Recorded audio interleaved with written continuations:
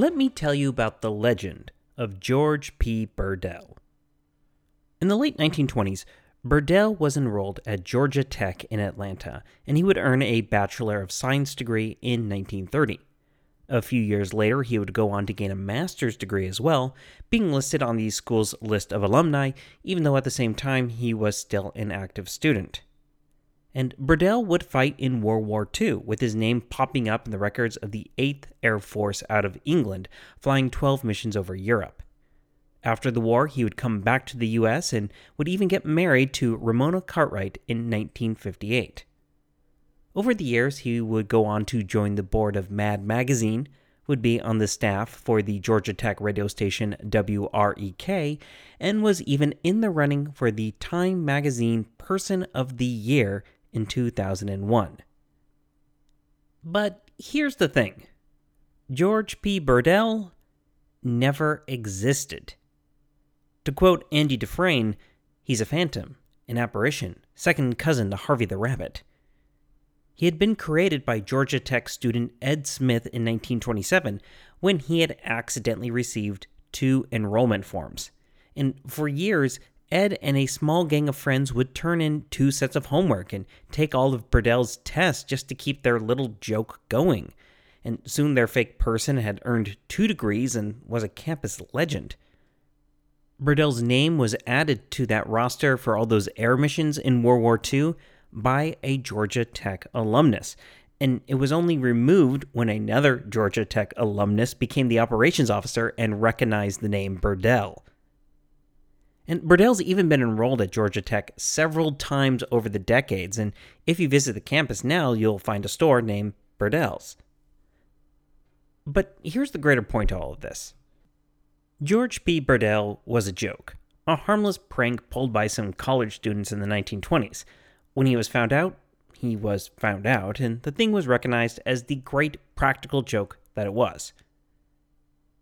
Now, compare the fate of Burdell, college graduate, war hero, husband, and successful businessman, with those of the fake characters created by James Addison Reavis for his Peralta Grant scheme. They are all doomed to obscurity, the subject for quirky history podcasts and short entries into history books. And when they were found verifiably to be all fake, the only people laughing were the men who were taking on the would-be baron in court. I'm your host, David Rookhausen, and you are listening to AZ, the history of Arizona.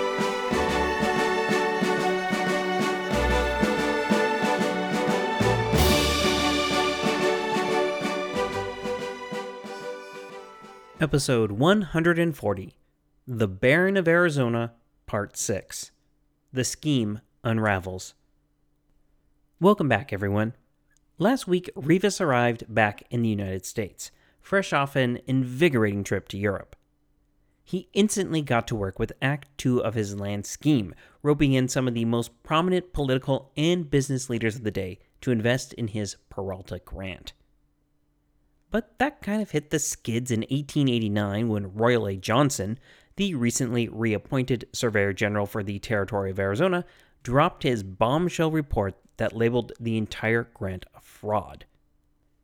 And after the U.S. Land Office rejected his claim, partially because of Johnson's report and partially because it didn't want to hear about it anymore, Reavis decided to use the nuclear option, suing the United States government.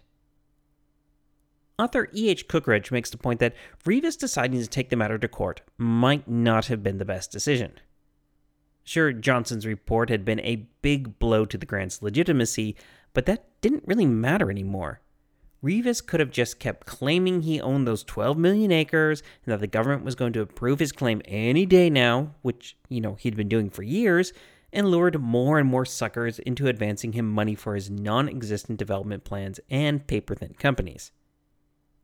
If he hadn't chosen to sue, it's possible that justice may never have caught up with him, either because his schemes kept evolving and moving, or because he was able to make a getaway with a lot of other people's cash before someone could put a collar on him.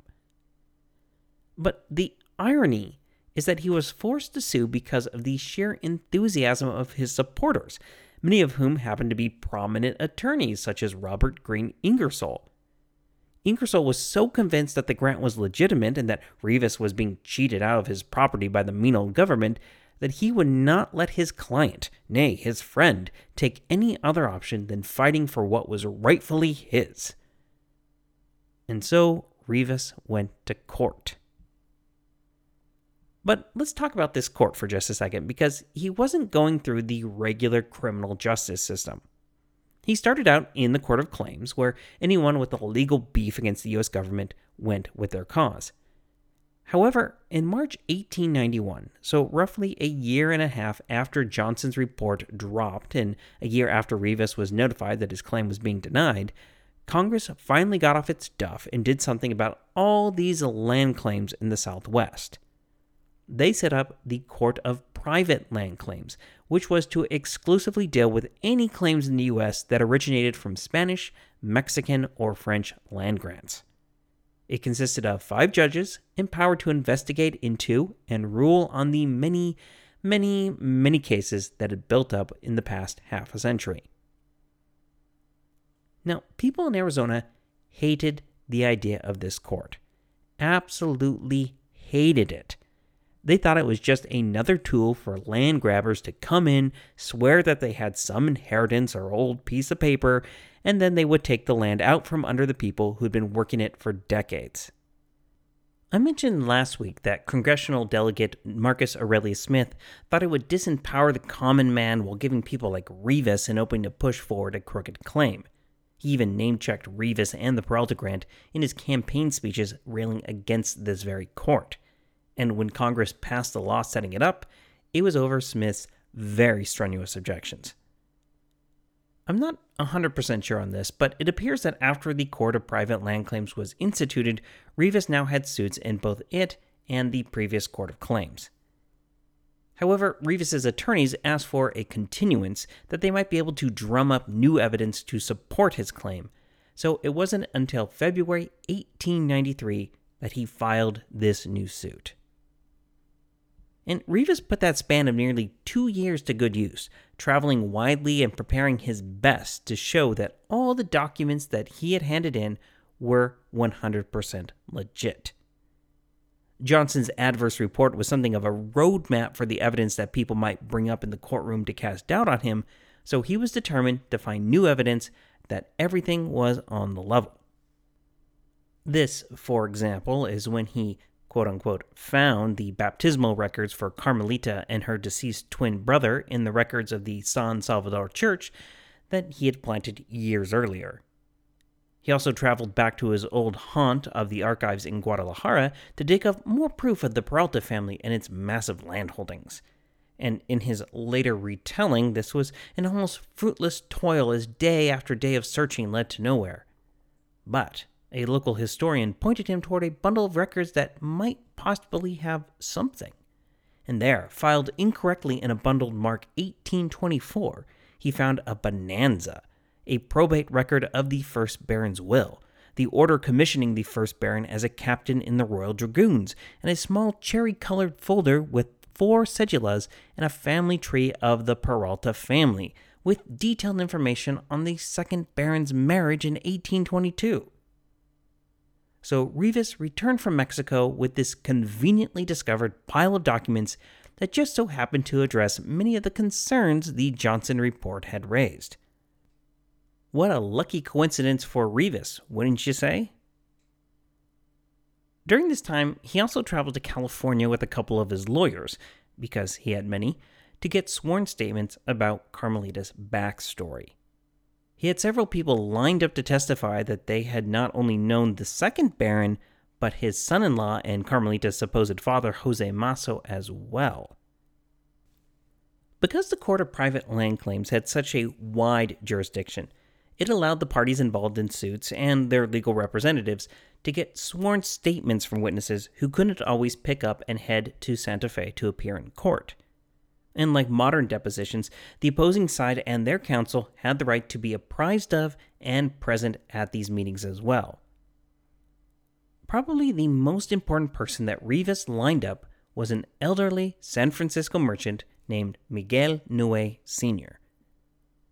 Noé had a splendid memory and was able to recall in precise detail meeting the second Baron in Masso and holding little Carmelita in his arms when she was only a few weeks old.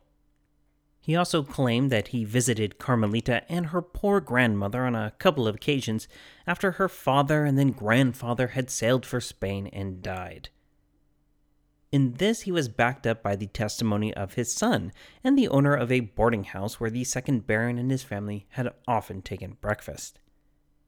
Then there was Alfred Sherwood, who had taken Carmelita in as a baby, and he testified how John A. Treadway, whose house she had originally gone to, had intimated before his death that she had some sort of inheritance coming. All very useful evidence in his favor, and Reavis made sure these testimonies were printed widely in the newspapers. The clerk of the court would later testify that Reavis and his agents had driven up with a wagon full of boxes and folders labeled Peralta Grant. And these filled 3 full tables and included everything we've discussed, including the documents, the portraits, the seals, and even letters to and from the first Baron. This poor clerk had to spend days wading through all this, which in a couple of years would be proven to be nothing more than false evidence.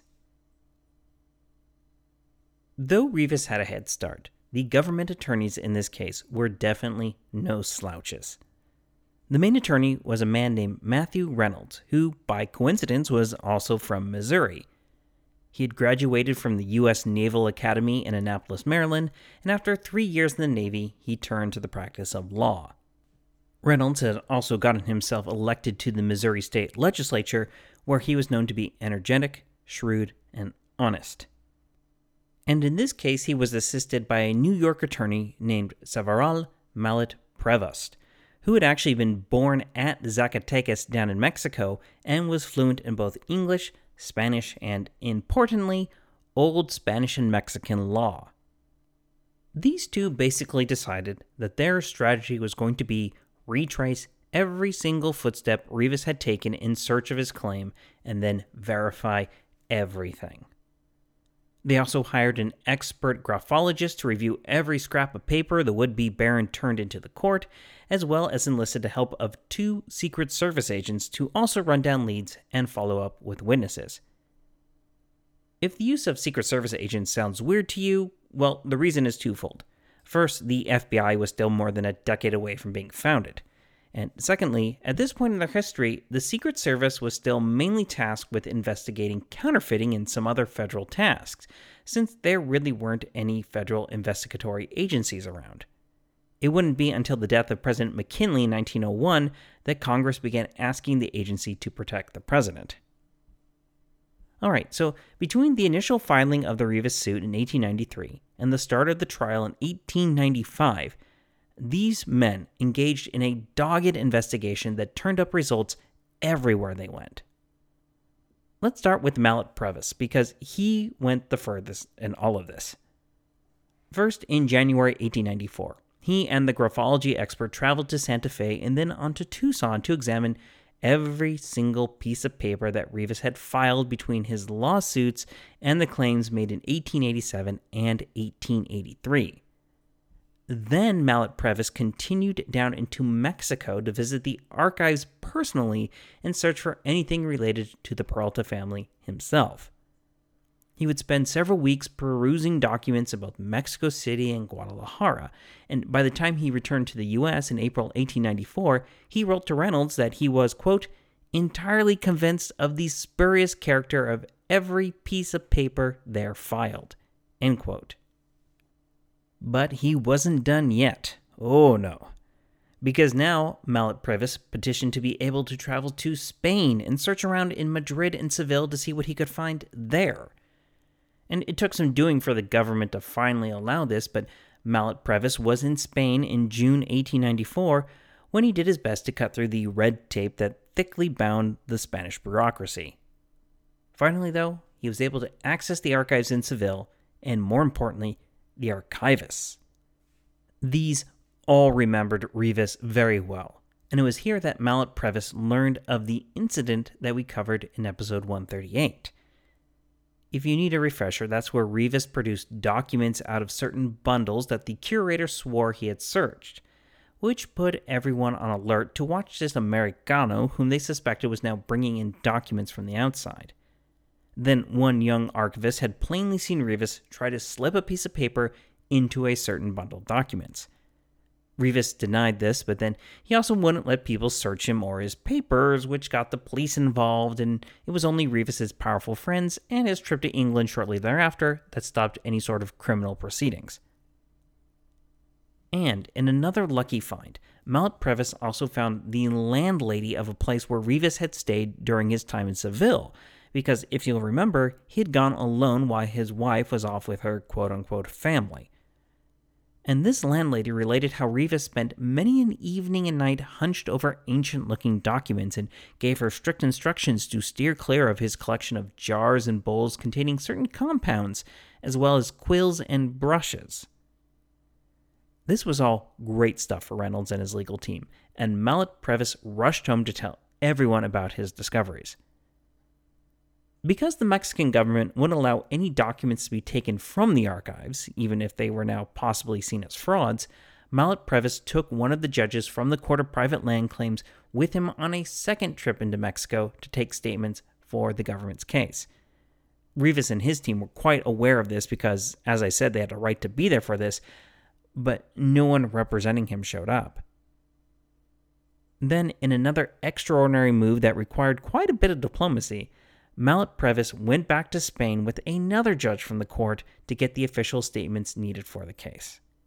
He would return just in time for the case to start in May 1895. So, obviously, Mallet Previs has turned up some pretty damning stuff that cast a lot of doubt on Reavis's entire story. But, though they didn't travel nearly as far, Reynolds and the two Secret Service investigators were able to do just as much damage to the story of the Peralta Grant by following up on other leads closer to home. Reynolds had been present for some of the original testimony taken in California, where Miguel Nuet and others had sworn that they had not only met, but were intimate friends of the second Baron and his son-in-law, Jose Maso. He decided that he wanted to redo a lot of these interviews, just to see if he could find any inconsistencies in their stories. At the same time, he sent the Secret Service agents to do their own rounds of interviews, including with Royal A. Johnson down in Tucson. One of them also sat down with James Monahan, the livery owner that had known George Willing in the 1860s, and who we haven't discussed since he gave his warning to Reavis at the beginning of our series in episode 135. Another agent was also sent to the Church of San Salvador, and he met with the priest there. And it's during this part of the investigation that the time bomb that Reavis had planted years ago finally went off. The church's head priest went through the records with the agent, and they discovered the discrepancy between the baptismal record book that Reavis had borrowed and the index register that he had not. But the biggest bombshell of them all was when one of the agents, then working in San Francisco, received incredible news from a shady attorney named William W. Allen. It turns out that in the past, Allen had done work representing none other than Miguel Nuet, the key witness who had sworn to his relationship with the Peralta family. Allen stated that Reavis had approached him before the testimonies had been taken, looking for men that were preferably Mexican or Spanish that could be witnesses for his case.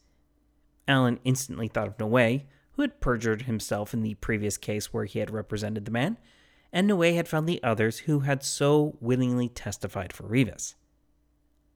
The crooked attorney would say that he became a little nervous that he might be wrapped up in a major case, so that's why he started leaking details. However, at first he would only say that he didn't know what the agreement was actually, or what the man had been told to testify about, and he claimed to have misplaced any documentation about this. After the Secret Service agent leaned on him a little bit, Allen finally confessed that Reavis had told Nuet every last detail about the second Baron and Maso that he then gave in his official testimony. Allen would even sign a written statement declaring that Reavis had written most of Noe's testimony in his own office, and Noe and the others were instructed to memorize the details there. Allen went on to produce an agreement between Reavis and his wife to pay $50,000 to one Mrs. Elena Campbell, who happened to be Noe's daughter-in-law, for certain unmentioned services. So, if you followed all of that, basically Reavis had paid a bunch of people to perjure themselves and testify that everything Reavis had said in Carmelita's backstory was true.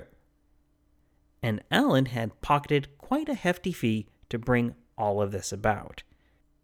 I should point out that rather than his conscience getting to him about the evil of his ways, Allen was more concerned about getting wrapped up in something that would get him into trouble. After spilling all these beans, he was quick to suggest that if the government were to pay him, say, $15,000, he would produce all the witnesses necessary to discredit Reavis. Suffice it to say, the agent took Allen's testimony, but did not entirely trust him or his promise to supply honest witnesses for the case. But with this new evidence, Reynolds took a second run at Miguel Noe. However, the old man stubbornly stuck to the story that Reavis had given him. Yes, he had known Miguel Peralta. Yes, he had known Jose Masso. And yes, he knew that Carmelita was the heir to a vast stretch of land. The $50,000 paid by Reavis was explained away as the Baron trying to induce his son and daughter-in-law to invest in the development of the Peralta Grant. These were very unconvincing lies, but there was nothing that Reynolds could do. However, his questions did have one effect. Eventually, when this little team of perjurers were rounded up, officials found that Miguel Noe had fled to Mexico. He would never face the charges stemming from the Peralta Grant case. After Miguel Noe, Reynolds began questioning friends and neighbors of Alfred Sherwood about the little girl who had lived in his home. These all uniformly testified that they knew of the girl in the Sherwood home, but all thought of her as the daughter of John A. Treadway and an Amerindian woman possibly named Kate. No one recalled there being an elderly Spanish grandmother in the scene at all, or that Carmelita was the heir to some vast estate somewhere. And after rounding up that information, Reynolds next sat down with Sherwood himself to go over the details. And in this interview, Sherwood broke from the story that Reavis and his attorney had gathered, admitting that Carmelita was thought to be the child of Treadway and the Amerindian woman, and that there had been no elderly Spanish woman living in his house during the years in question. At this point, he also denied knowing Miguel Noe, or that he had been told that Carmelita stood to inherit a large estate of any kind. When pressed, Sherwood admitted that Reavis and Carmelita had come to him following their trip to Europe, and this was the first time that he had heard of the Peralta Grant and that his one-time ward stood to profit by it. Then in 1890, Sherwood had agreed to sign a short statement, written up by Reavis, to agree with the new backstory that Carmelita was now peddling.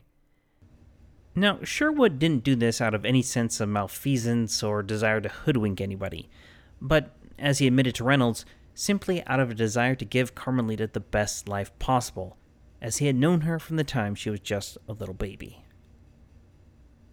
Between what he and the Secret Service agents had uncovered, plus what Mallet Previs had brought back from Mexico and Spain, Reynolds was now sitting pretty on not just an ace in the hole, but a whole royal flush of evidence to use in trial. Now, as I said, Reavis had a right for him or his attorney to sit in on all these testimonies, but oddly enough, no one showed up. And this wasn't because of indifference, apathy, or something so mundane as being tied up with work. No, he didn't show up because during the interregnum of filing his suit and when court actually started, Reavis's fortunes suddenly turned sour. During 1891 and 1892, he was traveling widely, turning over every rock he could to find more evidence to support his claim. And this was an expensive task because Reavis was not the sort of man who would just stay anywhere now that he was about to inherit a barony. His legal fees were also astronomical, seeing that he employed at times up to 10 different attorneys, all of them prominent lawyers charging high rates for their valuable time. Then, in the spring of 1893, something else was dropped into his lap. Carmelita gave birth to twins. Reavis was overjoyed at this, and the two boys were christened Miguel and Carlos Jesus, taking names from the first and second barons of Arizona. The really funny bit is that Reavis would actually try to use the birth of the boys as another bit of evidence that his sons were actually descended from this Peralta family. After all, hadn't his wife also been a twin? Truly, sets of twins must run in the family, and here it is manifesting itself yet again. The birth of his sons also had a major impact on Reavis's position. At the time, he and his wife were staying in a large, read expensive, suite in the Fifth Avenue Hotel that Reavis had converted into a delivery room for the occasion. Several doctors were hired to attend to the Baroness, while nurses were on duty both day and night. For the sake of appearances, Reavis had to spend lavishly on this birth. After all, these were the scions of the noble Peralta family and heirs to the land empire that their parents were destined to control. Now was not the time to be a cheapskate. However, even as he was paying for all of this, funds were starting to dry up. He was still trying to drum up money in New York for his fake companies and development schemes, but he soon found that people were keeping their pocketbooks closed as they all wanted to wait for the outcome of the pending court case. At this moment, too, the famed lawyer Ingersoll had taken on some more pressing cases, and so wasn't showing that much interest in helping out Reavis at the moment.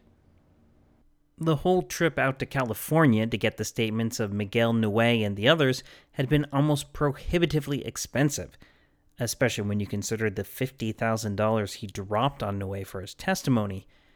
But Reavis was willing to risk everything. At this point, he's basically putting it all on black, crossing his fingers, and spinning the roulette wheel. In 1893, following the birth of the twins, Reavis also decided it was time to move his growing family back to the mansion he had built for himself years earlier in Arizona. However, the house wasn't really in the best of conditions, and the family temporarily took up residence in the hotel near Phoenix's sanatorium while a crew of Odom workmen were hired to clean the place up. And thus, two more large expenses were added to Reavis's already strained bank accounts. As the expected trial date of May 30th, 1895 drew near, we really see Reavis's support start to fall away. The Court of Private Land Claims had by now dealt with several minor cases, with them being routinely dismissed. In the court's rulings, the judges had made it quite clear that claims based on fraudulent evidence would be the subject of prosecution. And it appears that this hard-nosed stance was enough to spook Reavis's friends, investors, and lawyers alike. One by one, his attorneys all abandoned his case. One of them, whom he had known for 16 years and was considered a close friend, even notified the court that he was withdrawing without ever talking to Reavis first. Then there was the issue of money. Reavis desperately wrote letter after letter after letter to every deep-pocketed, glad-handing businessman, lawyer, and politician that he had met in New York, Washington, San Francisco, and Los Angeles, begging for help. However, to a man, they all decided that Reavis was now a bad bet. They had advanced him a lot of money in the past to develop the Peralta Grant, but they did not succumb to the sunk cost fallacy and decided it was better to lose money than to be wrapped up in such a controversial case. With no other choices left, Reavis had to sell his houses in St. Louis, Chihuahua, and even Spain, and gave up on the sumptuous offices he kept at the Dunhill Building in San Francisco. Now he worked out of a modest townhouse as he tried desperately to stop the bleeding. However, he still had to sell his wife's jewels to pay the bills. By the spring of 1895, he was virtually penniless and without any sort of legal counsel. So even if he knew about the interviews Reynolds and his team were conducting, he couldn't very well afford to go himself or hire a lawyer to represent him. But I don't want you to think that Reavis was a beaten man. He was desperate, sure, but his quick wits and natural talents had kept him afloat before, and he seemed pretty sure that he could do it again. So, join me next week as we bring the Peralta Grant drama to its thrilling conclusion, as Reavis takes to the courtroom for one last chance of convincing everyone that his grant was real and that all this evidence to the contrary was smoke and mirrors concocted by less intelligent men. I don't think I have to tell you that it's not gonna go his way at all. I'm your host, David Rookhausen, and you've been listening to AZ, the History of Arizona. Goodbye.